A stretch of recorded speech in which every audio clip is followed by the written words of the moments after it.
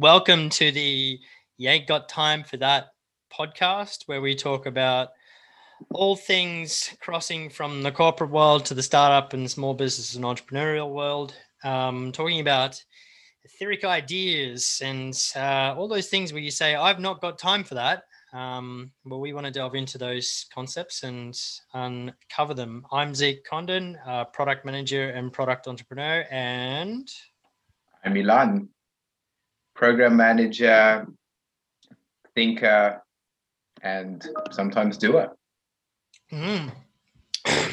You don't give yourself enough credit. You're a big doer, big thinking doer.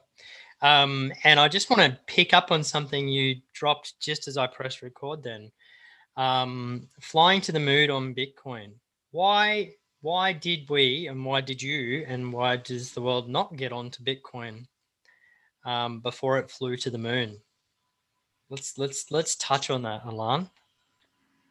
Wow, there's so many things to unpack there, and I think there's so many tangents also to, I guess, some of what happened last year with COVID. Looking at things in hindsight and going, the logical part of me can draw all those parallels, understand, can see, but why can't you draw the lines between the dots before? And I think some of it is obviously a education piece, but then I think there's also another component, which is also the risk side. So I know in the sort of crypto world, for me, at least early on, my risk appetite, as much as I'd like to think it was there, probably wasn't. So that then prevented me from asking the questions that I needed to ask, thinking, understanding, and even exploring. So I want to double click into risk here for a second, right? There's a bit of a loaded question throwing that on you, because risk and knowing what we know now about the non-fiat type currencies, i.e.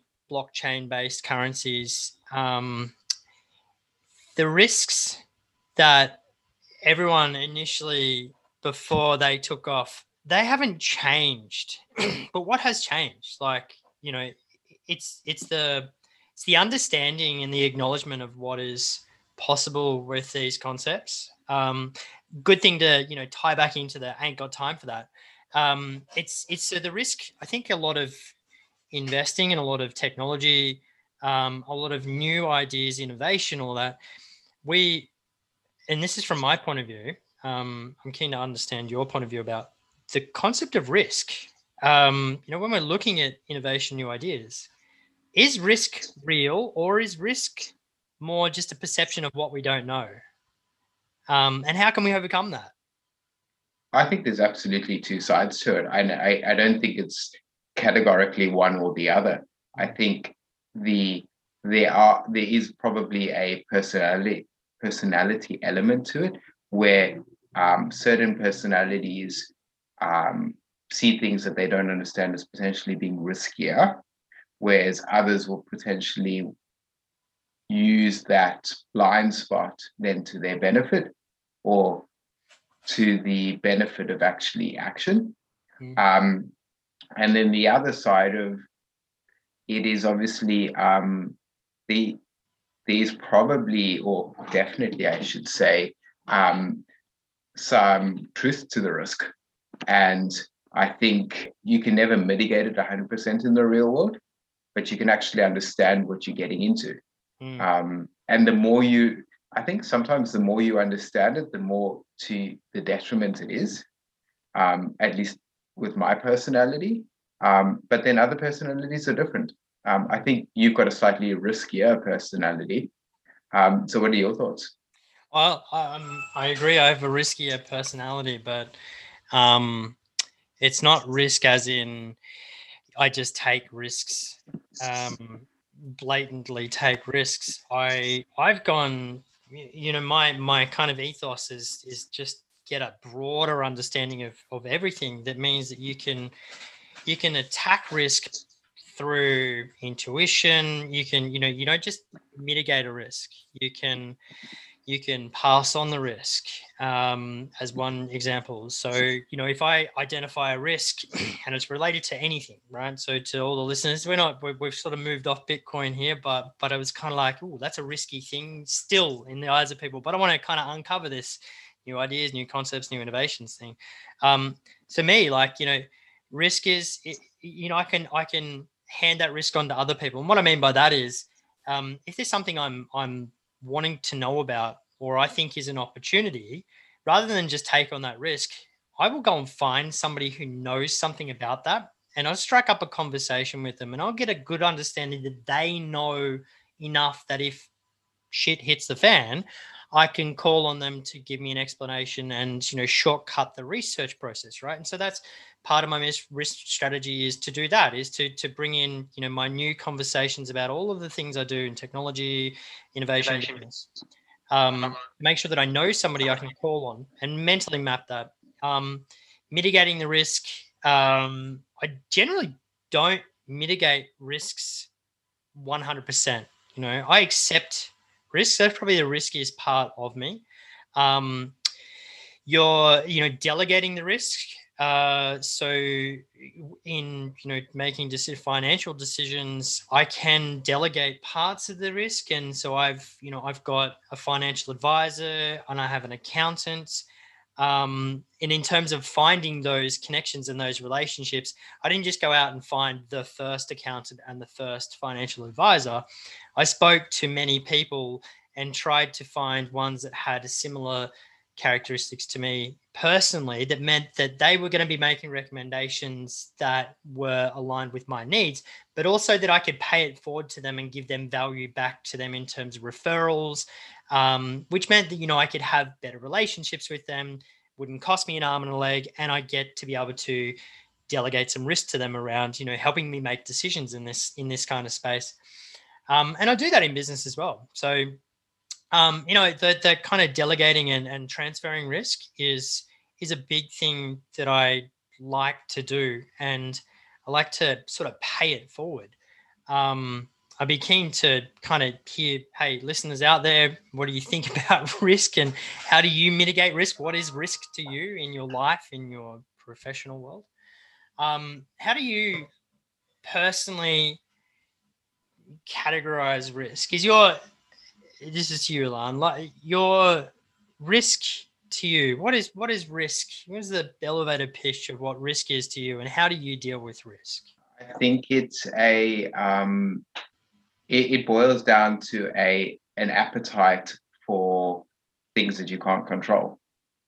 And for a lot of people, there's a combination of things that kind of fall into that category. And it's looked at differently depending on the topic that they're looking at.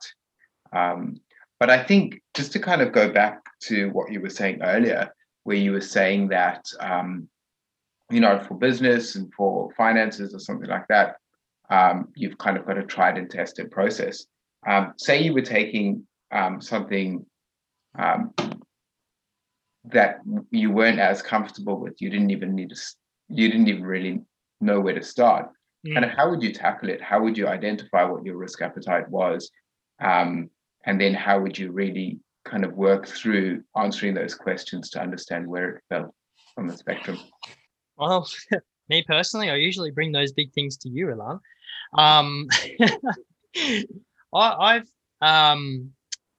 I don't know, that those the uncovering a concept before you understand it, without going into full lockdown theoretical research and trying to find out every single nuts and bolts of an idea, and actually speaking about back to Bitcoin this weekend. So real story that happened on the weekend. So I had a conversation with one of my good friends last weekend, hadn't seen him for a few years. And back in 2013, I think it was, when the white paper came out about Ethereum. So Ethereum is a blockchain alternative, slightly different mechanism in that you can build dApps, so decentralized apps, off the back of the Ethereum blockchain algorithm, which means that you can build in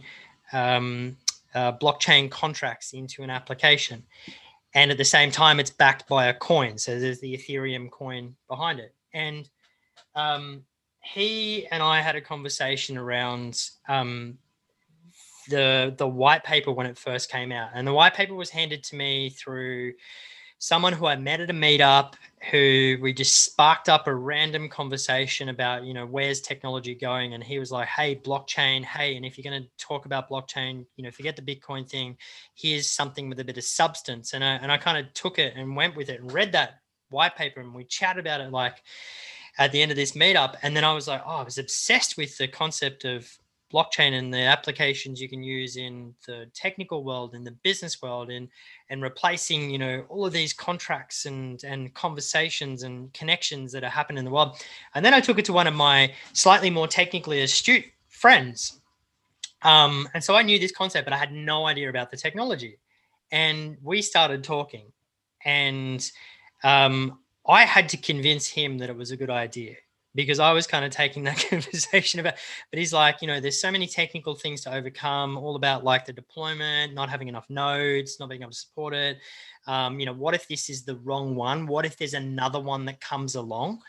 And I actually went, oh, okay, that's not a, you know, you've got a lot of really good points there. And I lost interest in it. I followed Ethereum, and I followed a lot of the, you know, the dApps that came off, and I still kind of follow along with them, but I didn't actually invest in Ethereum, because those questions that came up kind of put me on the back foot.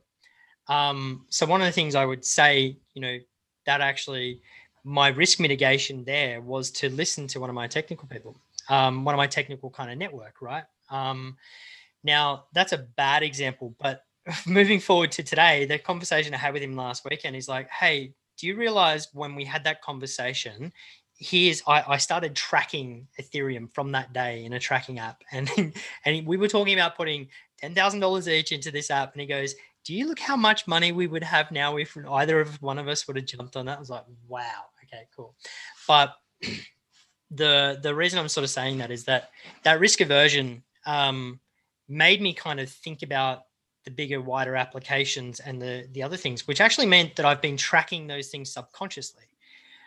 So while I might have gone, I'm not going to accept that risk there, what it's made me do is actually track them subconsciously, which means that I've subconsciously kept on top of what's happening in that space. So the value's not gone. My strategy still worked in terms of having that conversation. And now I'm coming back to having someone, you know, that conversation with someone else again, where now we're egging each other on to, okay, stop being so risk adverse in this space, you know, trust in our confidence, in our process, in our thinking, that maybe there's something there. So yeah, like it's a bit of a story, and doing the research on the weekend, getting back into Bitcoin, having had done that kind of table research a few years ago and had followed it. What I was able to do this weekend when I jumped back in and bought a whole bunch of coins, was, rather than jumping into each and every one of the coins and looking at, you know, what are they all about? What's their story? What's their marketing spin? I started looking at some of the attributes that they split them up by. Like, so looking at like, the ones that are backed by real currency, so they're like for like, versus the ones that are backed by assets, versus the ones that are just contracts. I started looking at those concepts, and through that, I was able to apply that to kind of the network of information that I know, and narrow down my focus into what I actually care about. So, you know, there's kind of a few steps in that exploration process, and I think you shouldn't rush it. When you find something that personally is risky to you, you shouldn't rush it. And so do you think you rushed it a little bit when you did look at it a few years ago? Yeah, I think I rushed it. I think I rushed to the conclusion of don't jump into it. which I could sit here and kick myself about forever and ever and a day. And I think a lot of people get hung up on opportunity cost as well when you're looking at risks. I'm telling myself now, well, the opportunity cost I've got, may not have cash in the bag, but what I do have is a greater respect for how something can evolve. Whereas if I was in there and I was one of the winners, I actually think that I wouldn't have as much of a respect for the history, because I would have been part of it, would have been inside it, and I wouldn't been able to look back and go, what were some of the things I missed about looking for what some of the indicators in the market and this and that. So now I can appreciate it. So there is value that I got from making the decision not to get in. So my risk aversion actually gave me value. And it made me now able to look at a lot more of the attributes around, these new technologies and innovations in a totally different lens. I think that's a good call out, because I think what you're seeing is not specific to the crypto space, but you're seeing it in the fintech space. You're seeing it in quite a few areas of technology that up until a few years ago, we probably didn't realize growth potential and the speed at which change can happen. So there was always this lingering thought that, well, there's time for it to prove itself before you need to actually execute on the risk. And maybe that underlying assumption was wrong. So the process that you use to kind of track risk, understand your tolerance level or something like that, maybe that was all right. But there was also an expectation there that you had more time to course correct if you were wrong. Yep. And I mean, you've seen that through COVID as well, with some of the changes that are happening at such an accelerated pace. I think there is a tendency to ignore one's inner intuition, inner voice, and jump on something because you're worried it's going to run away and take off. But I think that if we just follow the dollars, it's quite dangerous.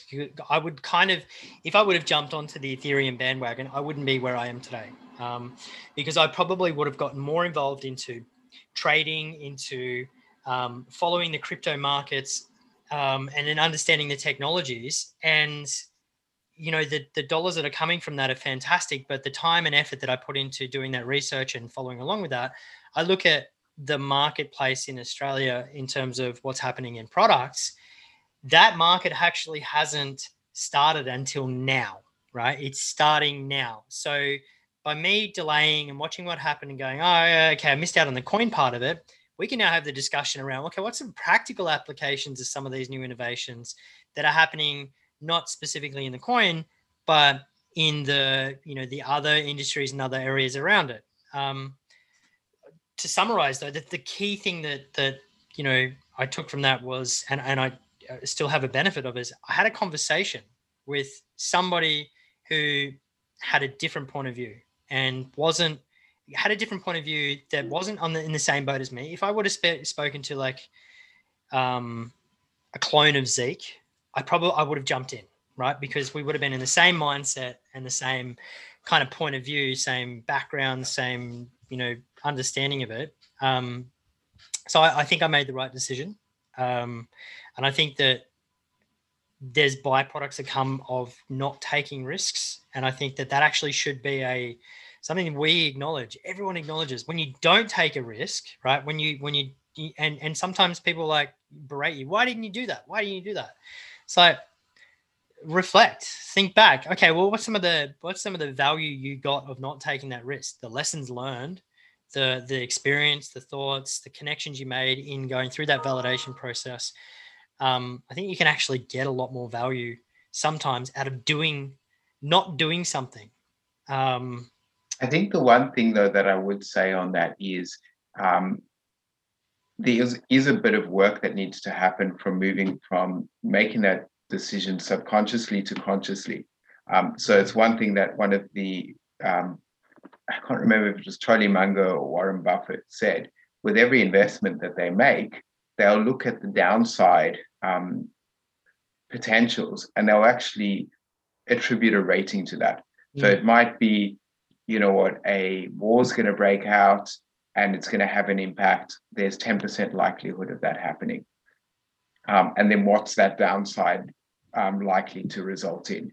And I think that's really powerful and something that we don't do enough. So when you were having that conversation with your friend, when you were reading the white paper, what was going through your head then? Did you actually then say, okay, well, you know what, if this all falls apart, you know what, regulation kicks in or something like that, there's a 10% probability of that happening, it drops to zero? Or did you just say, you know what, I've got all these unanswered questions, it's a bit too much, I can't really structure a view around this, so there's too many unknowns and that's why I'm out? No, so this is the thing, right? We did all that analysis, and I remember going through and researching markets and researching the players in the markets and how are those players going to be impacted. And like, this is the same sort of research you do if you're launching a product. But because we're doing it from a personal point of view, and because there was no business structure and no process, none of that's documented. And that's an interesting thing, right? Is that it's when we make decisions in life for our own personal benefits, we don't give them as much rigor as if we would if we're in a business one, where, you know, we try to document certain things so then they are there for historical purposes to reflect on. But in our personal point of view, I don't have that, like, and it's not there. And it would be so good to go back to that and go, hang on, is there something I was thinking about back then that would make this whole new rediscovery process even more valuable? Or something that if someone asked me, hey, how come you didn't get in, I could go back and have that. I mean, I don't document my decisions not to do stuff. I document my decisions to do things because I'm in a relationship from a personal point of view. In my own personal business, I document them because I know that there's generally learnings to come from it. But yeah, do you document things when you do it? And if you do, how do you do it? No? Oh, and I think it's a very good question, because when I reflect on some conversations that I have with those that are close to me, they all point out in conversations, oh, we've changed your view so much since we last spoke about it. Or you used to be categorically for this approach, and suddenly it's changed. We didn't know kind of what happened along the way. And sometimes it's actually really difficult to explain it. And I think that that process of documentation would actually be incredibly beneficial for me, because I can then look at it and go, well, what caused that change? What assumption did I challenge? Was it new information, or was it a better understanding of myself? Because then when similar things happen in the future, I can actually look at those assumptions, the assumptions that I'm making, and I've got a better mental model for assessing them and seeing whether they actually stack up, or whether they want ones that actually need a bit more work. Yeah, and you can learn from the process you did it, which means that you can take on more without less load. Your research, so and you can do it quicker. Yeah, exactly, and which means you can churn through and process more information in a faster pace. But we don't, and it's like you kind of we stumbled onto something here. Is that there are no real principles for how to like, I don't know, businessify your life. We don't get taught, at least in Australia, and I don't know any other country that's come out and said, oh yeah, we're taught all this stuff, like personal accounting, networking, decision-making, risk management, all of these kinds of principles that you learn through your professional career. And you kind of, every man and his dog's got their own way that they've learned through professional career.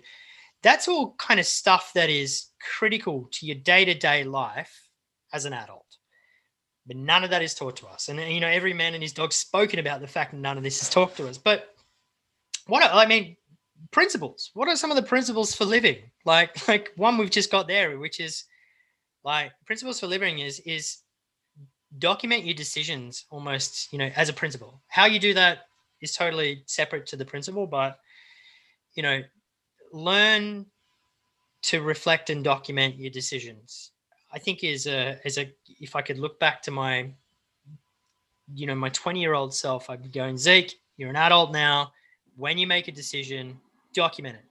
And underneath that is, Zeke, learn what a decision is, right? Because decisions have massive ripple effects. And I think that when I was young, I made decisions and I didn't even know I was making decisions, right? And I think that's one of the big call outs, because what I was going to say is the whole thought process around, understand your decisions, document them, learn from them, speed up the process. It's very similar to the topic that we were talking about earlier, just around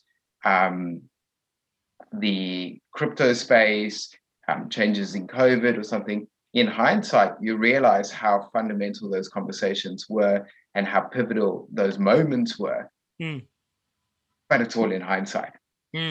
So before we even start by questioning and documenting the decisions you make for things you do and don't do, you first need to actually build an awareness to the fact that those are decision points. Yep. And I think that in itself takes years and years to understand and develop. So could you be taught that earlier? Could you be taught to be a bit more aware? Aware. Oh, good question. Buzzword, mindful, right? Mindful of your decisions. Oh man, I would have killed to have known. Well, not known, but it's like the level up above known. It's like inside my body, know the impacts or the flow on effects of a decision, that it really hit home, that I didn't just take things so haphazardly, that I was able to come back and find ways to keep it front of mind at the right time. I think there's another principle for living that we can talk about is, how do you make time? How do you come back to something? So say we've got decisions nailed, and we've kind of inside that we've got reflection, which is implicit with the decision, right? How do you then make sure that you come back to it? Because I know so many times, and you hit it in a second, it's like you've changed your thinking. It's like, how do you come back to stuff? Like, do you do it at the moment? I know I don't. And I think it takes a lot of discipline, and it's one of those things. It's around habit forming. Yes, there's definitely certain areas in my life that I do come back to things and I do challenge it. But the problem is the shiny, exciting areas that you're constantly revisiting are not necessarily going to be the ones that are pivotal in your development. So it might be something. Go for it. You just said it. You like forming habits, right? But then I think it's like form habits, document in some way, shape, or form, or mentally document them. Let people know your habits, or let yourself or your close circle know them. But then revisit your habits. That's the way that you. That's the way that you do it. You have to say, these are my habits, and instead of coming back to the decisions you made, you come back to your habits, and then you reflect on your habits. These are my habits today, and in X amount of time, say 12 months, these were my habits at the start of these 12 months. These are my habits now. Why did I change those habits? And inside there is locked up all of the great and beautiful insight about how you've grown as an individual. We're always coming up with new habits, but man, you give up a habit to take on a new habit, and you're like, when did that happen? So I think this is actually a great segue for what we can talk through next time we catch up, and that's around habits and compounding effects. Because I think that as you get older, or as you start getting a little bit more well-read, for those of us that started late in life, the compounding effect is missed. And when you keep chopping and changing, whether it's habits, whether it's other areas of your life, you lose a lot of that benefit. So, you know, how much time needs to be focused on consistency? Mm. How much area of your life do you leave open to change, learn, innovate, grow, and how much do you need to keep stable? Yep. For next week. For next week. And growing on top of that for next week as well, you've just triggered into something else I was thinking about during the week. I want to start to talk about the theory of human harmony, which is just a coin that I'm terming at the moment, which is it's around this habits. It's around this, you know, how do you consistently grow in yourself, which is the very Western world version of things. But how do you have a world full of people that are individually growing and they're all on their own versions of their own journeys? And how do you do that in harmony? That means that there's equity between each and every person. That means that no one is disadvantaged. Is there a theory? The pie gets bigger. You're not stealing the space. Yeah. And how, like, what is the theory of that? What are some of the concepts behind that human harmony, the theory of human harmony? To be delved into next week. Ilan, insight of the day, on the spot. Quote, something you're reading right now. Give me something that I can ponder on. Listen more, talk more, speak to more diverse people. Even if you think you're doing enough, you probably aren't. Ooh, push yourself. All right. Love it. Until next week, ladies and jelly beans. It's been great. I'm Zeke Condon. Ilan, chat to you soon. Talk to you soon. All right, bye.